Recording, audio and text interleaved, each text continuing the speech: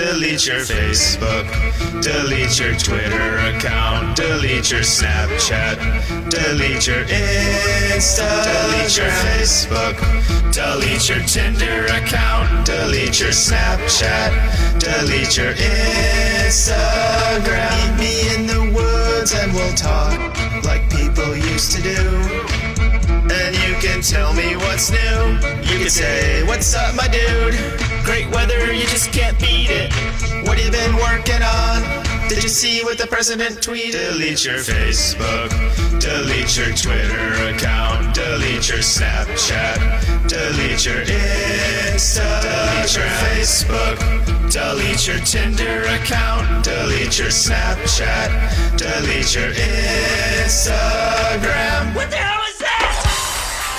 What would you say you do here? It's Stone's Weekly Dose. Because I'm kind of an idiot. I'm a dumb guy. Ryan, you don't have to keep trying so hard to impress me. I already really like you. Your midweek download destination. I told you about Brian. I told you. Come on, man. Brian was just making a joke. I'm so lucky to have met you, Brian. You're such an amazing guy. It's Stone's Weekly Dose. And note to self, don't die. Welcome in to the supposedly for-profit venture known as the Stone on Air podcast. What a day I've had.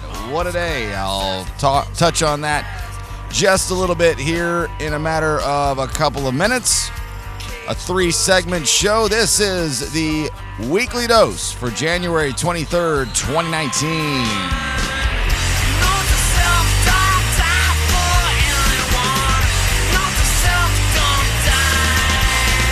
I do want to remind everybody, the Stone on Air Newsmaker line is still there.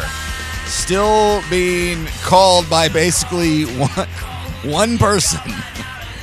One person. I welcome more to leave a voicemail if you'd like to be a part of the show in any way.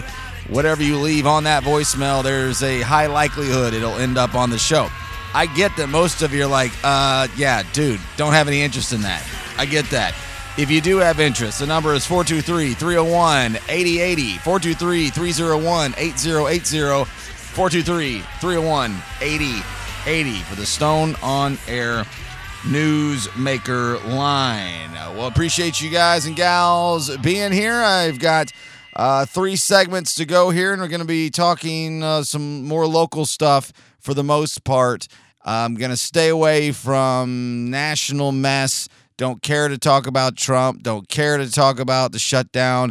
Don't care to talk about the stock market or the Lincoln Memorial or Native Americans or MAGA types or any of those things that I, for the most part, all but completely ignored for the last couple of, I guess months and maybe even longer than that. So let's see. What do I got going on? So the second segment of the show, I am going to talk about go back to the soccer wars conversation, and the Chattanooga Football Club has now come right back around with a right hook, potentially maybe not a knockout blow to what the Red Wolves soccer club is trying to do, but they certainly have swung the momentum back their way with a, I guess in an essence, what it is being referred to as is an investment in ownership of the team. And I'll save my thoughts for the second segment of the show. I am one of the biggest supporters of the Chattanooga Football Club, but just because I'm a big supporter doesn't mean I necessarily buy into every single thing that somebody does. And I had somebody ask me, like, dude, why are you even bringing this up? Why are you even talking about not necessarily being on board with what they're doing or not cheerleading it? It's because that's what I do. That's the authentic nature that I try to stick to each and every week on this show, even if people who I know and love and appreciate and do things for me might not like it. I'm generally still going to try to at least discuss what I think about things without being rude and asshole-ish about it. But I'm not just going to say something's awesome just because everybody else does. So that'd be the second segment of the show. And the final segment of the show is a couple of articles that were posted from a couple different sources from Stephanie. I guess her last name now is Sutton. because she got married in the last year. She is a craft beer enthusiast around town. A lot of people know her from Ballast Point, Tennessee representative, or maybe it was a Southeastern at one point. She's done craft beer specialist for a couple of different companies that I've worked for, the old one, Carter, and the new one, Cherokee Distributing Company. And she posted these. I thought they were really interesting. And once upon a time, I used to be really into beer culture. I still am, to a certain degree. Like, I still respect it, understand it, and pay attention to it, but I don't like all of it. And I don't know that it's going in a great direction right now, and both these articles kind of point out some of the reasons why that might be the case. So I'll take a look at that in the third segment of the show. So a couple of things here before I get to the first segment of the show, which is going to be a look, again, and what some of the local media outlets, more specifically the Fraud Monster, Fraud Radio 102.3, and what their recent another round of cuts, Cumulus Chattanooga, continuing to just be the just disgustingly awful company. And also been sampling the Nooga Radio, 92.7, I think it is, where Jeff Styles has gone to work, and I still have yet to hear any amount of his show, generally because I'm either working at that time or I'm still asleep. So I'll get to that before I just get a couple things out of the way. The long plumbing nightmare that I went on and on with Mr. Rooter, pretty much just screwing me over in the end, should be, as of today, taken care of. And the company that did it this time is the main branch is called Chase. I think it's Chase Plumbing. They're the commercial venture of or wing, I should say, of the business. And then Patriot Plumbing is the residential kind of arm and leg. And I was referred to them by two people, as a matter of fact, on Facebook. And while it wasn't cheap at all, it was a very expensive day today, it was very good, attentive service. And they followed through on what they said they were going to do as far as callbacks and staying in touch. And they got here when they said they would. And dude was here having trouble trying to figure out where the sewer line went. And he was here most of the afternoon. And he told me what the charge was going to be. It didn't matter if it took an hour or 5 hours. In this case, it took close to 5, maybe even a little bit more than that. Got that taken care of. Replaced some water pressure valves I had underneath the house, showed me where some of the cutoffs and some of the things I didn't know were underneath the house. I got a lot out of it. I spent a lot of money, but I feel like I got a lot of good value out of what I spent. So happy to have the great nightmare, the long nightmare of late 2018 and into 2019 of the plumbing disaster finally taken care of. And we have the Super Bowl set. That was taken care of on Sunday with a couple of really wildly entertaining football games. Lots of bad calls, and if you're really into this, you already know all about it, so I won't spend any amount of time on it. But fun football games to watch, and Super Bowl Sunday is one of my favorite days of the year, and that'll be in about a week and a half, taking place in Atlanta. The goddamn Patriots made it again.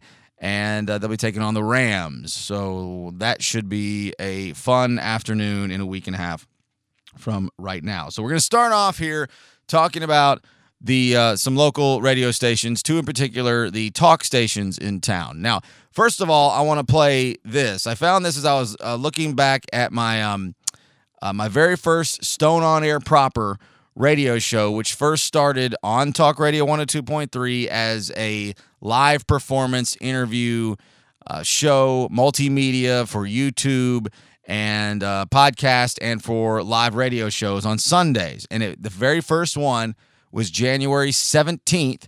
So 3 years ago, today's the 23rd, so 3 years ago, 6 days ago. And I started, I went back and listened to the first show. It was really, just, if I do say so myself, a pretty damn good show from word one, from right out of the gate. We knew what we were doing. We spent a lot of time, me and Nathan Gale and Tara V, we were very deliberate in what we were doing. And from word go, from the minute we started, it was a very good show. Danimal Planet was my first guest. And so I was listening to the show, and I pulled this audio just to because I was like, wow, it's interesting how things go. So I'll tell you why it's interesting after I play it. This is, 30 seconds from the very first Stone on Air show 3 years ago. I found out the other day, and I'm really excited about this, that our Bonnaroo ticket giveaway this year is exclusive to this radio show. Awesome. So that is a nice little perk. More information on that as we get closer to announce, because the announcement is this Tuesday on Conan O'Brien of all places. Yeah. And so that's a really exciting thing that we'll be giving away. This show has to last until June at least, right? So we have to now. So what makes that interesting, I don't know if the word's funny, is that the show made it to June. The show made it to June, and then those spineless, cowardly assholes fired me. You likely already know the story. Went through my Facebook page, found some conversations I was having through private messenger, didn't like it, fired me because of it. Was there more to it than that? Probably. If you want to know more, you can go back and listen to the full podcast where I talk for about 45, 50 minutes about it straight. But that was, and not because of me necessarily, but if you look at the timeline from the time that I was fired on June 24th of 16 and to where they are now, that radio station is an absolute dire ruin. And it didn't start because of me, probably started, way before that. But if you really look at that timeline, things really started to change, and nothing looks or sounds like it ever did before. That I was fired 2 weeks after Bonnaroo on the 24th. I'm lucky, just for the sake of always wanting to go to Bonnaroo, that they didn't come to me sooner on that one. But just a biggest building and company full of just cowardly assholes. A few of them are good. A few of them I like just fine. 3 or 4 or 5 of them. But middle to upper management can all go straight to hell. Scott Chase primarily being the one at the top. Well, they have done another round of cuts, and they have fired. I didn't get confirmation on whether they got Sean Paul or not, if he's still working with them, but 2 or 3, one sales, and then the main one was Dave Hooker. Dave Hooker was on Sport Talk in the afternoon. He replaced Dr. B, who died 1 or 2 weeks after I was fired. I think it was July 4th, actually. So it might have been 1 week and a half later in 2016. Just an incredible man, a wonderfully funny and awesome dude in the community. And my heart was broken when I heard about that. And he was replaced by Dave Hooker sometime by the end of that year or into the next year. I don't know when they hired Dave Hooker. Now, Dave Hooker has spent his career working the beat of the Vols, right? So for different publications, online publications, radio stations, he was kind of a Vols insider. And that's why they got him, because of his vast contacts and the people and the guests that he could bring to the show. Didn't do a whole lot for me, but there's so much competition in the afternoon for sports shows across the country. I checked out of Sport Talk. I checked out of All Things Talk Radio back in late 2016. I don't even have that on my presets in my car anymore. I listen to a little Titans radio and might pop in and every now and again for Let's Talk Money, but I've been pretty much gone since 16, so I haven't heard a lot of it, but he very much is what you see is what you get. He's kind of a Vols depth chart kind of guy. It's all a bunch of just numbers and minutia and stuff like that. And some people love that, some don't. So I don't know if it worked for the show or not, but he was a budget cut. So now it's just Scott McMahon, Quake, and Cowboy Joe, 2 very, very dear friends of mine, and I have a feeling they're going to struggle to keep that show afloat by themselves. Not because they're not 2 very talented and very interesting people, but that show has always been built around the banter amongst multiple people. And when it comes to that radio station, when it was designed, when it went to a fully employment corporate level, I mean, away from the swap shop days of the early Sport Talk days in the early 90s, when they got to the end of the 90s and the turn of the century, that station was built on 3 people. It was built on Dr. Basketball, Gary Haskew, Jeff Styles, and Wally Wachowski. Well, 2 of those 3 are dead. Unfortunately, lovely souls, wonderful people. We have lost them over the years. And then Jeff Styles damn near was dead when he got shot in that stupid road rage thing, and now has been fired. That radio station's core, the foundation of what made it great, they're all long gone. And they're either not coming back because they're dead or they're not coming back because they've been fired. And now it's based on asshats like Brian Joyce, Gomer Pyle in the middle morning, whatever, Max Powell, whatever his name is. Nice enough guy, but has no business being on the air. And then Brad Marbles in his mouth, Giza. And really the only radio show on that station worth listening to at all is Let's Talk Money with Jim and Jamie. And I don't know. Jamie listens to some of the stuff I do. She doesn't listen to all of it, and I don't want to come across as sounding disrespectful in any way. I mean, they are my money managers. Like Jamie is basically in control of my money. The money they take out of my account and invest for me, I just tell her, hey, you do what's best with this, and that's what happens. And that's the kind of trust level and the friendship level that we have. But if I were them, I'd say you guys are nuts if you think we're going to continue to do this. And what I mean by that is Let's Talk Money is a pay-for-play show. They do not pull a paycheck from Cumulus or Talk Radio 102.3. They pay them to be on the air. Now, they sell their ads, and they try to make as much of their money back. And I won't tell you how much it is, but it's a lot. It's a lot. It's more than I make as overall income. Not a lot more, but it is more. That's a healthy chunk of change to just have a radio show on a radio station whose reputation has taken such a major beating over the last 3 years, and it just gets worse and worse. So another round of cuts. They get rid of a guy who I think probably worked in what he was trying to do. I can't tell you that for sure because I wasn't there. He's one of the few that I don't know at all. But I just don't get it. I don't know what this company is doing, and it is just so much fun to laugh at. On the other side of the dial is 92.7 Nooga Radio, which I've been listening to quite a bit recently because that's where Jeff Styles is now hired on. And it is, at first I thought it was crazy right-wing, like nutso right conservative Tea Party types. I don't know. I wasn't sure, but at first I just thought, what is this mess? But the more I listen to it, the more it doesn't seem like that's necessarily what it is. I haven't heard the morning show. I haven't heard Jeff's show. I mean, I know what Jeff does, so him from 8 to 10, excuse me. I don't know who's on mid-afternoon or late morning. Early afternoon is David Tullis, bow tie guy, talks 100 miles an hour. I don't know what to make of the guy other than he's scattered. He has just one run-on sentence after another. It is at times a little interesting because he just is a different cat, but overall it is very difficult to listen to. Then in the afternoon or the evening, they have a sports show I've caught a few times, I think called The Sports Guys. And it is very, I don't want to be mean or a dick about it, but it's pretty amateur hour.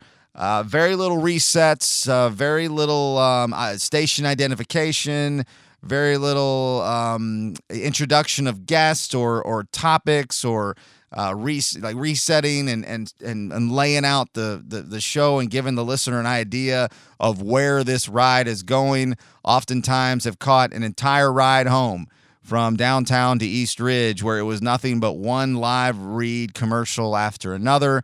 So I guess my point is I just don't know exactly what they're trying to do or why they're doing it. I can't imagine that many of them are making much money doing this radio station. It is a very kind of talking through a tin can kind of sound, not quite AM radio, but close. And I was more impressed with it than I thought I was going to be, but that's because I thought it was going to be the worst thing I ever heard. It's not the worst thing I ever heard, but it's not a long ways away from that. So that's where Jeff is. At least, I mean, they have a lot of news breaks. They seem to be regurgitated in the same ones over and over again, but they do have what appears to be a pretty good research team for finding good news stories, both locally, nationally, and internationally. But the presentation is just really, it's a little low rent. But, I mean, if they said, hey, do you want to do a radio show? I'd probably say, yeah.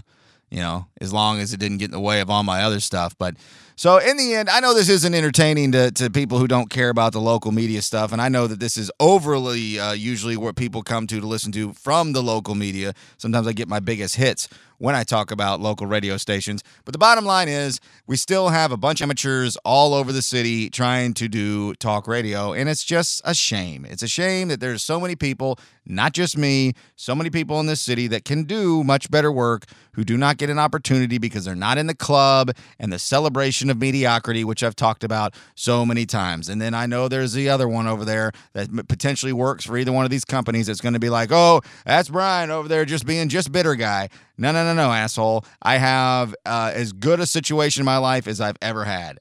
I'm making more money than I've ever made before. I have more creative freedom within the work that I have than I've ever had before. And most everything else in my life is just fine. I'm not just bitter guy. I am just look over there and see the car crashes and understand mediocre amateur talent when I see it and hear it, and it's happening all over this city.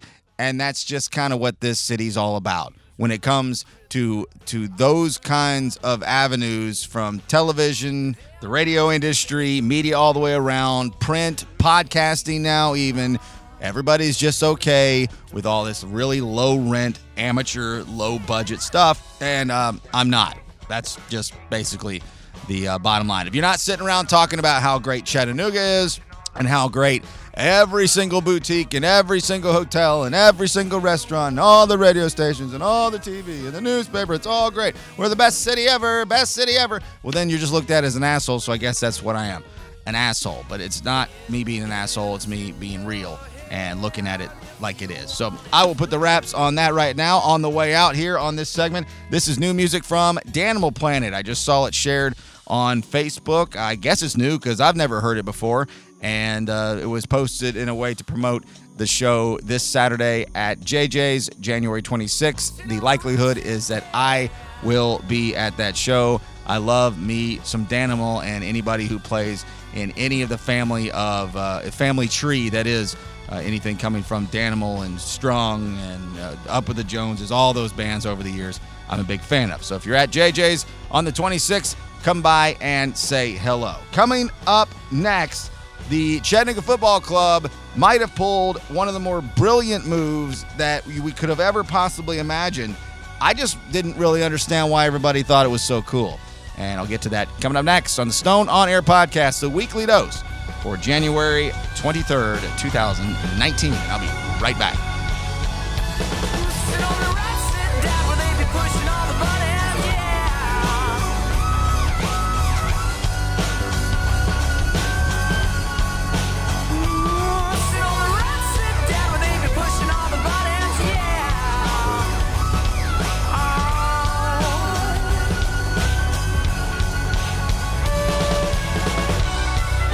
More of Stone On Air coming up. I'll go ahead and make sure you get another copy of that memo. At StoneOnAir.com.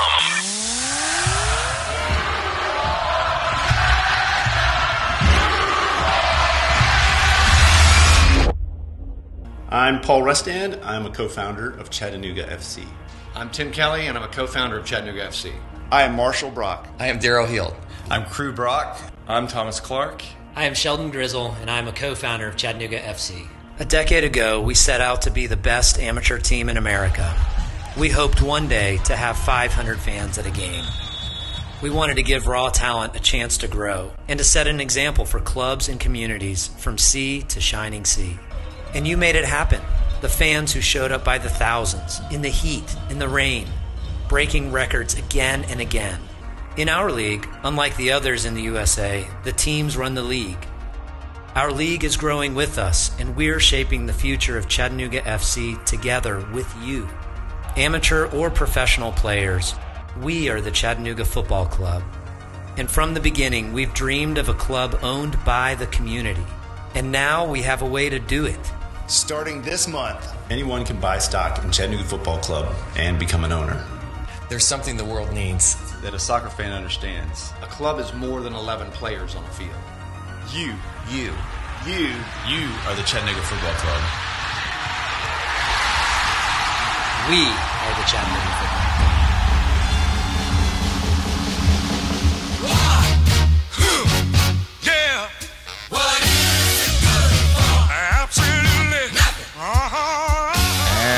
Welcome back to the show. The soccer wars are still red hot here in Chattanooga, Tennessee. Never in a million years would I have thought there would be such a power play like this and such a, at the end of the day, kind of trivial thing. It's just sporting events. But this is very important to a lot of people. And I think that Sean McDaniel and the out-of-towners that he has aligned himself with to take on the Chattanooga Football Club with the Chattanooga Red Wolves Soccer Club, they don't know what they're getting themselves into.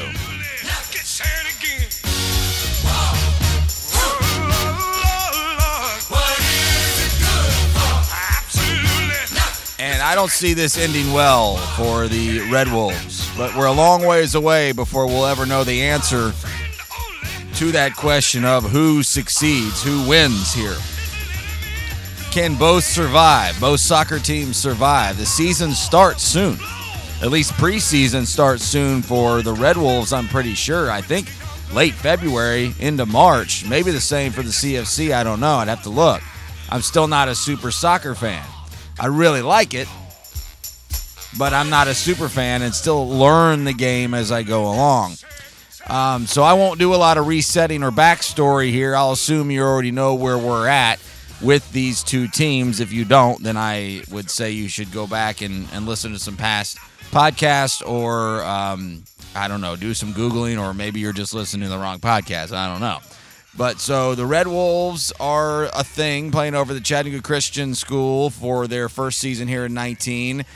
They say they're building a stadium that's going to be ready for 2020, but we still don't know where that stadium's going to be built, and we don't know anything other than just a quick artist rendering, something that anybody who's ever taken some AutoCAD and has a little bit of creative penmanship could have rendered up for anybody. I don't believe there's going to be a new stadium, soccer specific, for the Chattanooga Red Wolves by 2020. I just don't. I think that is maybe not a lie. Maybe they're not saying something out loud that they know not to be true, but I just don't believe for a second that there's that kind of construction turnaround can happen when we don't even know where that land is going to be. But, well, I'll worry about that another time. Maybe they won't have it done until 2021. I don't know. I do know that Sean McDaniel, who was once with the CFC, I think a co-founder, he was the general manager for many years. I'm pretty sure he's a co-founder, lifelong Chattanoogan, soccer guy here in town. I know he has a 3-year deal. So he's going to get paid the amount of money on this contract for 3 years, whether the team, I should say, lasts 3 years or not. But what the Chattanooga Football Club has done is they've come back here with a brilliant move. And it is remarkable to me how well this move has worked. Because of a change in law in the last couple of years, I'm not smart enough to explain how it works, but now you can just open up your company, or at least your sports franchise, to be able to be owned by individuals in the community on increments that start at $125 and go all the way to $10,000 just from a quick look at the website. And the first model standard example you would use to understand what this is the Green Bay Packers. They are owned by the fans. My dad owns a small portion of the Green Bay Packers. He has a certificate. It's in a frame on the wall. He's very proud of it. I've always thought that it's, I don't know what the right word is, silly maybe, or just not a thrilling thing to me to pay money into something and to be told you're quote unquote some kind of fractional marginal owner of something. Whatever makes you feel better, what anybody does in anything in their life that's not harming anybody else, it gives them satisfaction, I got no problem with whatsoever. He's very proud of that. I've just never sat around thinking I'd like to have ownership and give this company that already makes all this money, or this organization that makes all this money, I'm going to give them more. And then now I can say I'm an owner. I don't know. It's just never resonated with me, and that's okay. It doesn't have to. But they have started this campaign out of nowhere because the argument was the out-of-town owner who came in for the Red Wolves, is just that, an out-of-town guy, doesn't know a Little Debbie from a moon pie, and doesn't know, anything about the area other than what he's learned since he got here, and he's just, an outsider. And this is the ultimate pushback to that, to say, yeah, okay, all right, well, this team, built by Chattanooga for Chattanooga, and has grown to the success levels because of Chattanooga support, well, now we're going to give you the opportunity to be an owner of this team. And, if you just told me you were going to do that, I might have said, okay, well, we'll see how this works. I don't know. Not sure. Because for me, I just didn't think it was any big deal. Well, for most people out there, semi-soccer fans, super soccer fans here locally, it has spread like wildfire, and it looks like a stroke of genius from the brass and the chairman and all the board members of the Chattanooga Football Club. They have raised going on $400,000 since they announced this last Thursday. So it's been a little bit less than a week. I think it was Thursday. So the end of last week is right after I got done recording, and then I found out about it like the next day.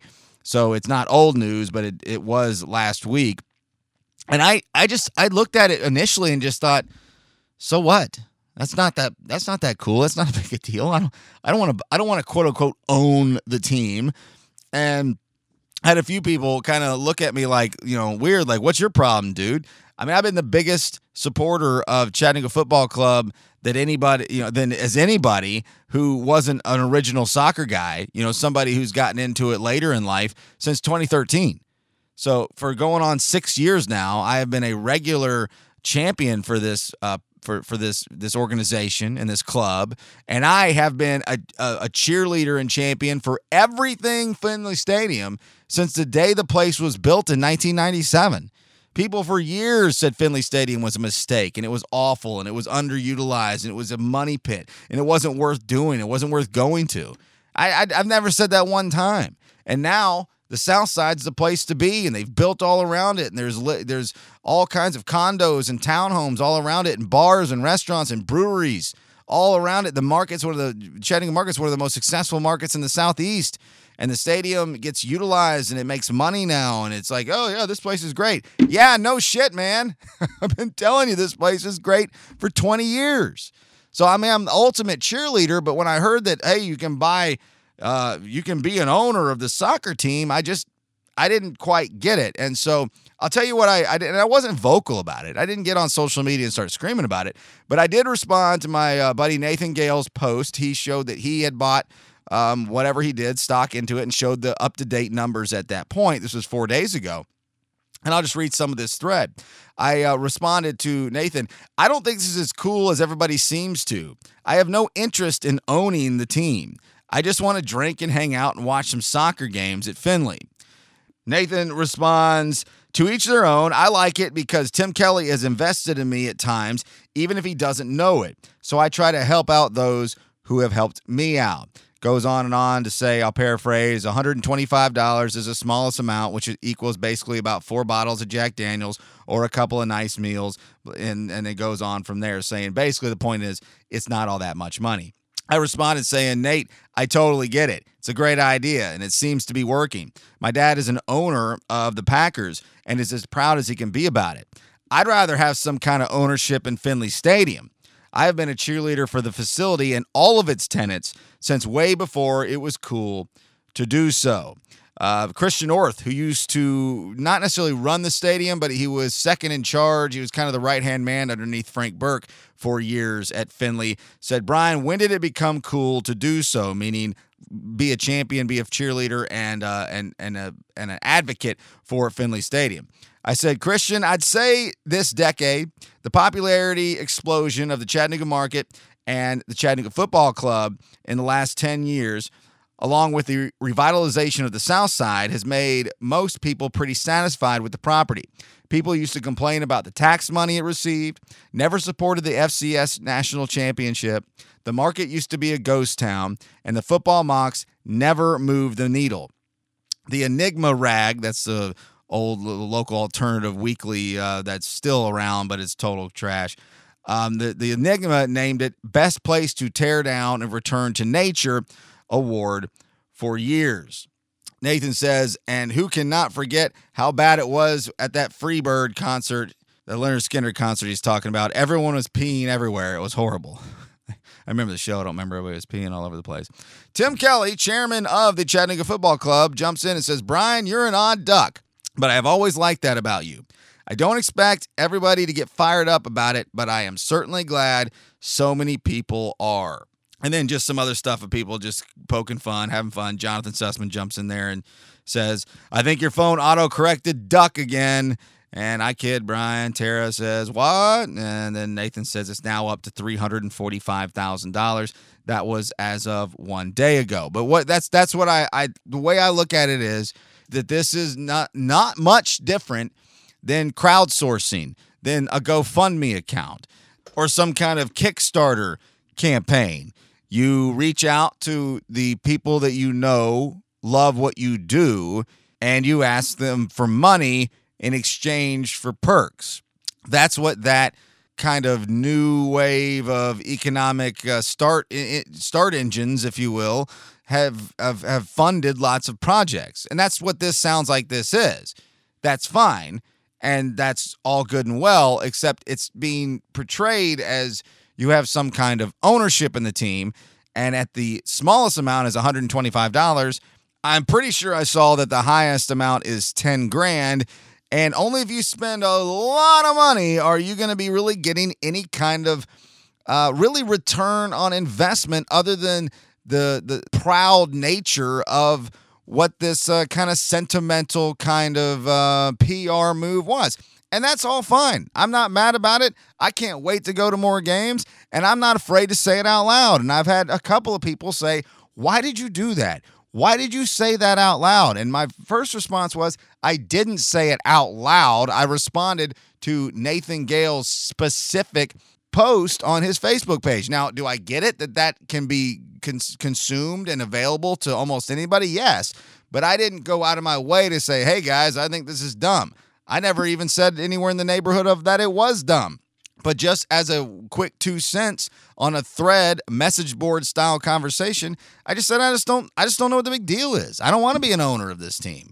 I want to be a fan of this team. I want to be a patron of this team. I want to be an advocate for this team. I want to be an ambassador for this team. But I don't want to buy it. I don't want to own it. You know, I'm not interested in being involved in a Kickstarter campaign.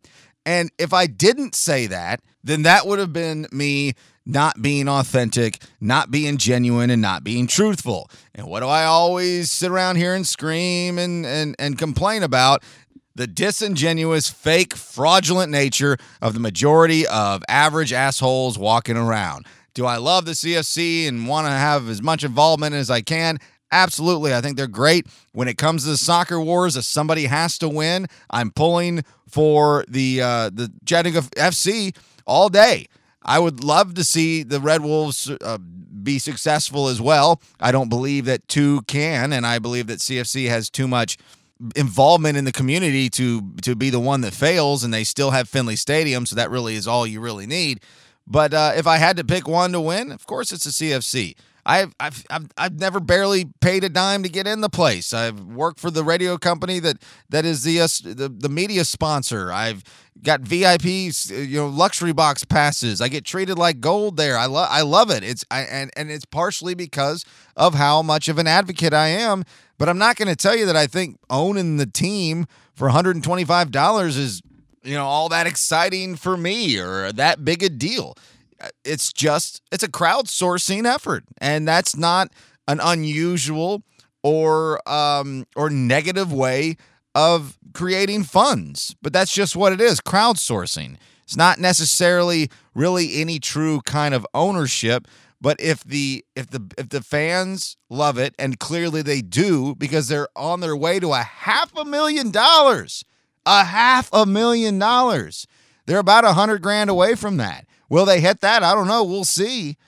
But the buzz was huge. The idea was brilliant, and it might just have been not quite the knockout blow, but it might just have been the turning point that keeps the CFC where they were, where they want to be, and where they can continue to go, and they don't have to worry about the the carpetbaggers, the Yankees coming in here and trying to take over something that most people in this city had no interest in. There's no thirst for what they're doing. There's no demand for what they're doing. The Chattanooga Football Club owns that market. And because of the moves that they've made, all mostly reactionary for sure, but positively reactionary, has been really well thought through and really well done. Just doesn't mean I think everything they do is freaking perfect and I can't wait to be involved in it. And that's just the way I look at things. And I can't wait to go to some soccer games at Finley Stadium, having some drinks, hanging out. It is about as much fun as you're going to have in the city of Chattanooga, and they have saved Finley Stadium, which is one of my favorite facilities and properties in the city. You want to open up Finley Stadium to ownership amongst local residents of the city and the surrounding area because it's county and city owned, and you want to have investment from the community that and then I get some kind of perk because of the facility. I'm in. Hand in the air, count me in. I would do that right now because I've even said back when people were bitching about the tax money at Finley Stadium, I'm like, listen, you can have my tax money. Matter of fact, I'll give you extra tax money if it funds this stadium because that's how important that it is going to be to the revitalization and the overall quality of life of the South Side. And I was right the whole time. And I would gladly invest in the property. Now, the team itself, y'all can do that. So I'm one of the good guys. People don't need to get mad at me. I am one of the good guys. Coming up next, the craft beer movement seems to potentially be stalling a little bit, and it might be because their consumers can't quite get out of their own way. What am I talking about? I will get to that next on the Stone on Air podcast, the weekly dose for January 23rd.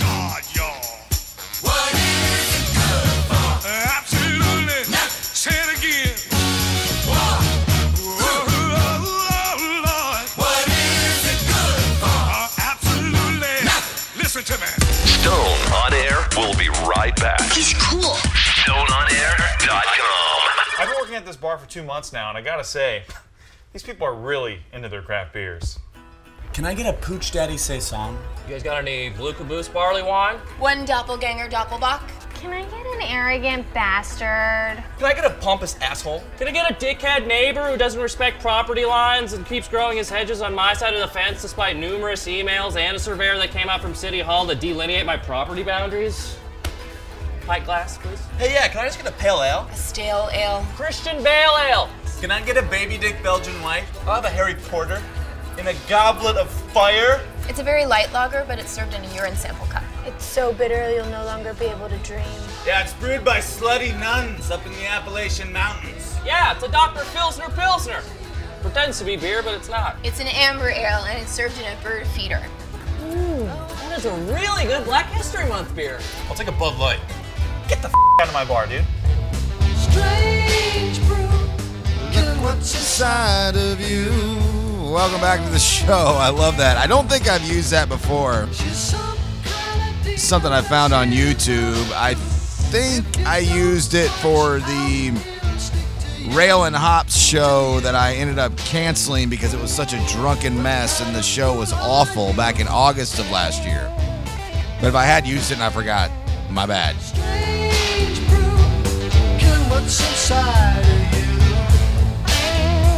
And it's funny when it comes to beer.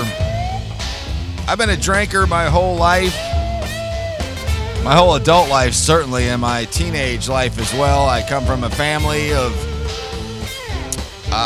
moderate drinking, not across the board by any stretch, but the immediate family are all drinkers. There is some alcoholism in the family, no doubt. And drinking beer has always been something that we've all enjoyed doing. As I've gotten older now and my my alcohol consumption tendencies have moved towards more harder things like the gin and tonic I'm drinking right now, I have turned away from beer. when I used to be quite the, I don't know if connoisseur is the right word, but I certainly was, I was into that scene. And I still think it's an interesting scene. I think it's a good culture for a community, and I'm not a hater on it, but I can't get involved in the conversations anymore because a different generation has kind of taken it over, and it's happened for the last solid decade, but at least 7-8 years for the most part. But there's a lot of jokes of just what Chattanooga needs is another barbecue joint. Oh, just what Chattanooga needs is another hamburger joint or another fried chicken shack, and it's now turned into just what Chattanooga needs is another brewery. And those have been popping up consistently for several years now. And I'm not saying that it's bad, but I do think it's fallen into that category of, oh, we've got another brewery. Yeah, that's just exactly what we needed. Another place making more mediocre beer. And my palate cannot really cannot be trusted to tell you whether a beer is good on a scale that crosses generationally. I mean, I can tell you what I like, but what I like isn't important to what the overall consumer base likes.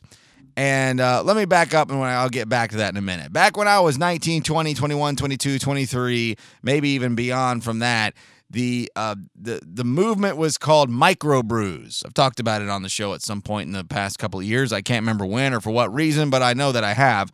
Microbrews.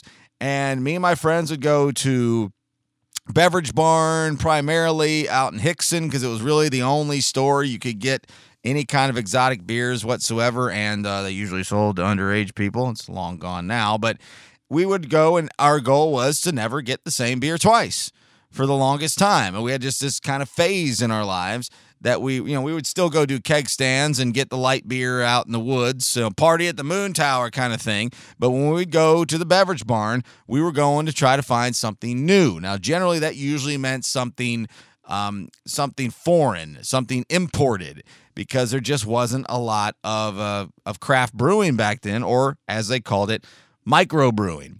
And we would just do that over and over and over again. And then, grew up and kind of grew out of that. And then around, neighborhood of 10 years ago, 7, 8, 9, whatever it is, years ago, the whole industry came back in a new kind of revolution of craft beer. And then all the big breweries were trying to come in and snatch them up and try to find the next big thing.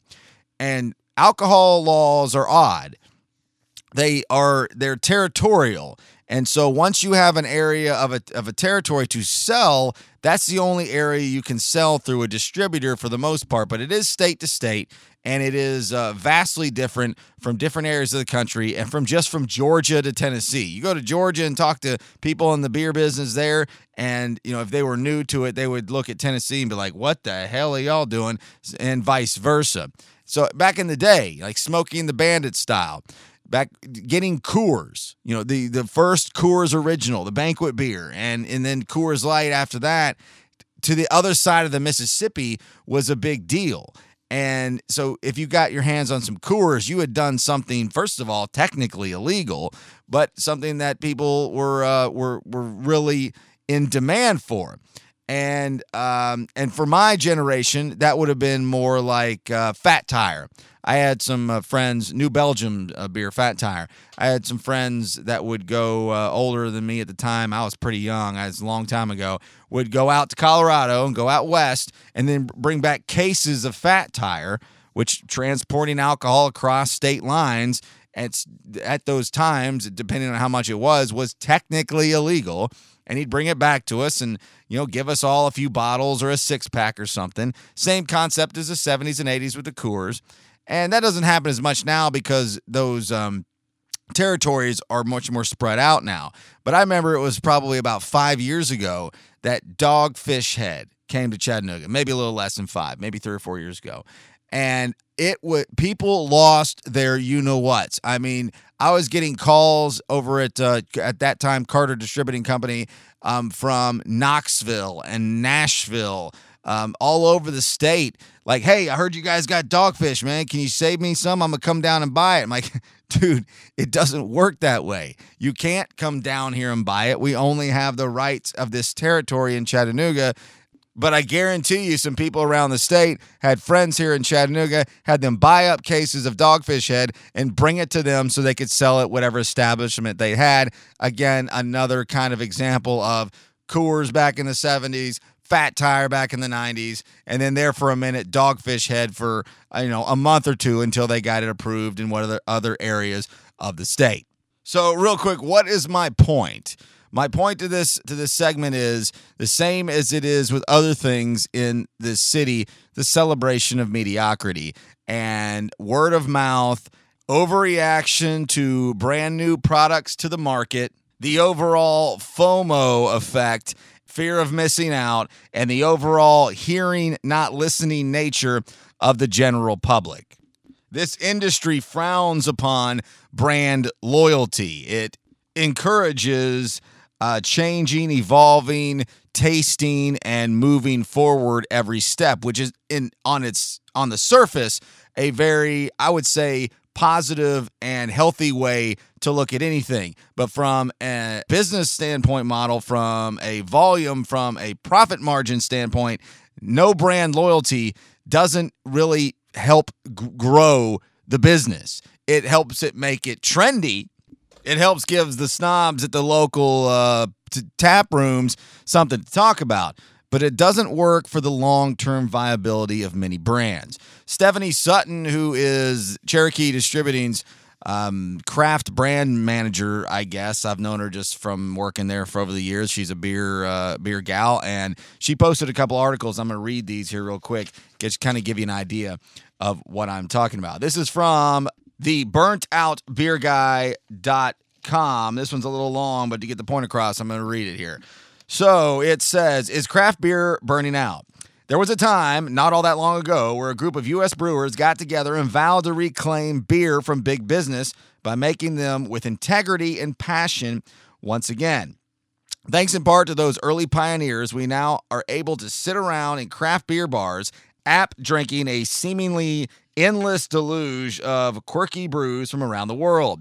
And that's the problem. Because of their relentless drive to recreate beer, craft brewers have inadvertently spawned a consumer culture where beer doesn't necessarily need to be great anymore. It just needs to be new. This insatiable need for new is robbing craft breweries of the time it takes to perfect their beers. Because the truth is that most of the world's greatest beers didn't taste that way after the first batch. Brewers would spend months, and in some cases even years, tinkering and tweaking, raising a degree of temperature here, moving a hop addition another few minutes later in the boil there, in order to fine-tune and perfect their recipes. It's what the craft in craft beer is really all about. But now that craft is being compromised by the hashtag generation, and some craft breweries are beginning to crack underneath the strain. For example, for many, the practice of test brewing small batches of a new beer before upscaling to commercial brews has long been abandoned. There simply isn't time anymore to wait 4 weeks to see if a beer recipe actually works. Just roll the dice and hope for the best. Whereas once it was okay to have a lager, an APA, IPA, and a stout as your core range, with the occasional seasonal release to add a little drama, these days it's not unusual for a brewery to have multiple versions of every style, many of which taste pretty much the same because they really are the same. Just add another kilo or two of dry hops and you get 2 beers from one. There's simply no time left over these days to refine. It's corner cutting, sloppy, but inevitable as brewers come under increasing pressure to conjure up something different every week. So is anyone to blame? Is it the craft breweries themselves, who now wield social media with all the skill of a Kardashian to fan the hype flames of new releases, often in limited numbers to deliberately increase the buzz? Is it the drinking app platforms who encourage the, quote, more is better consumer culture by rewarding users with shiny badges for drinking around, or the bars that happily feed their habit, last short paragraph? Or is it us, you and me, the craft beer drinkers, for no longer feeling any sense of pride in drinking local or having the patience to stick with a beer we like for a while just because we like it and not because drinking it gives us more likes and followers. Whoever's to blame, craft breweries are increasingly feeling the strain of keeping up with their customers. When week in and week out, they are being forced to choose between brewing the best beer they can make or brewing the easiest beer they can sell, something's eventually got to give. And that is exactly what I am seeing in this town right now. Chattanooga Brewing Company is viewed as, it's getting, because Tim Kelly and the CFC connection have invested in Chattanooga Brewing Company, now it's cool to like Chattanooga Brewing Company. But they had developed a reputation of having bad beer. On the other side, Hutton and Smith has got this reputation of making really good beer. Now, that doesn't mean that Hutton and Smith's beer is really good, and that doesn't mean that Chattanooga Brewing Company's beer is really bad. Those are just the perceptions based on the word on the street, the buzz on the social media, the hashtags, and what's new and what's cool. This is from Forbes. A new Flashback February, hashtag Flashback February campaign aims to save core beer brands before they disappear. Deservedly or not, millennials get blamed for a lot of things, not least of all the slow demise of the flagship beer. Called everything from fickle to promiscuous, millennial craft beer drinkers stereotypically flit between the newest, hottest, rarest releases with no regard for the workhorse core brands that, to apply the most common cliche, quote, keep the lights on for brewers who bank on their steady sales for sturdy ongoing revenue. Quote, a lot of beer drinkers have developed a sort of ADHD with respect to the beers they drink. So going for a glass of beer at the bar or pub becomes less a pleasant distraction and more a relentless search for what's new and exciting. In this mad rush towards the unusual and unknown, we tend to forget the great, familiar, and still wonderful beers that guided us all along the path to the craft beer renaissance. Emails globally renowned beer journalist Stephen Beaumont, who's authored 13 books on the subject. He continues, just because a beer is new or unusual doesn't mean that it's good. And it's my non-professional time, I've found myself retreating more and more to proven greats rather than the ballyhooed unknowns of the, quote, special release world. He goes on to say, of course, as a beer writer focused on new releases, I have to take my share of the blame for the current state of affairs, so I guess this is part of my penance. And then he goes to talk about the hashtag Flagship February, where they're getting many bars across the country to focus on, instead of tap takeovers, to have Sierra Nevada Pale Ale, Anchor Steam, Sam Adams, New Belgium, all on tap and for discounted prices to try to drive that idea home. And the last quote here was, strong flagship sales open the door for experimentation. And I guess all my point back to that is, I sit around and listen to people talking beer every day because I work in an 80,000 square foot beer warehouse every day. And, oh, hey, Hutton Smith, is that good? Oh, man, that stuff's good. Oh, man, Naked Brewing, Naked River, how's that? Oh, man, that stuff sucks. And it just turns into this what you heard kind of thing. It goes back to what I'm talking about, things that matter in my life. Oh, I heard that that's good. Yeah, well, I don't really care what you heard. I'm more interested in what you think, what you tasted, and what your actual opinion is.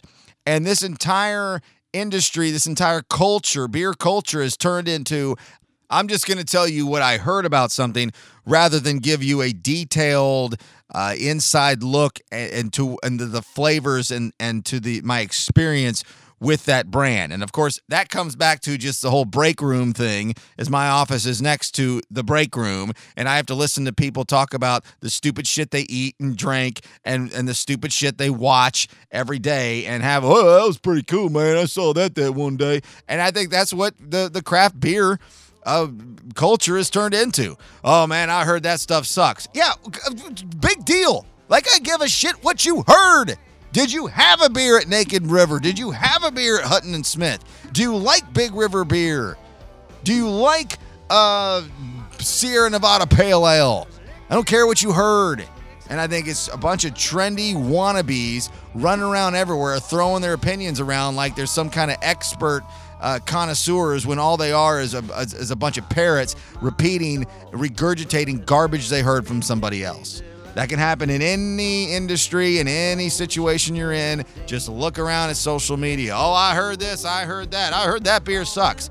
Yeah, once again, for the 2,353rd time, I don't care what anybody heard. I only care about what you know and what you experience. Is there a lot of good beer in the city of Chattanooga? You're damn right there is. Is there a lot of bad beer? Holy hell, I can promise you I've sampled a lot of it. Yes, there's a lot of bad beer here too. And what some Yahoo heard about one day is not what I'm interested in. And there's no brand loyalty in the craft beer industry. None. No brand loyalty. If it's not new, it ain't cool. You know what? Who operates like that? Children. Immature, underdeveloped, brain damage types deal with things that are just the flash in the pan. The little shiny thing that just floats on by like you're a little fish in the Chickamauga Lake, in the Tennessee River, a brim, little smallmouth bass. Oh, I can't help but bite it. I have to bite it because my attention span is so bad. There's good beer, there's bad beer, and just because it's not brand new or it's quote-unquote trendy doesn't mean that it's either or, good or bad, and I don't need to know what you heard. All right, that's all I got. I am done for this week's show. I appreciate you finding it, and we'll do it again next week. Will it be February by the time we do this again? No, it'll still be January. Of course, it won't pull up yet, so it'll be the 30th of next week. I appreciate you a lot. Just for my buddy Eric, in honor of the 3-year anniversary of the very first Stone On Air show, we'll head our way out of the show here with Widespread Panic. This is a live version I found on YouTube. If anybody should happen to ask, where did that cat go? All you got to do is just tell them, I am gone. See you later.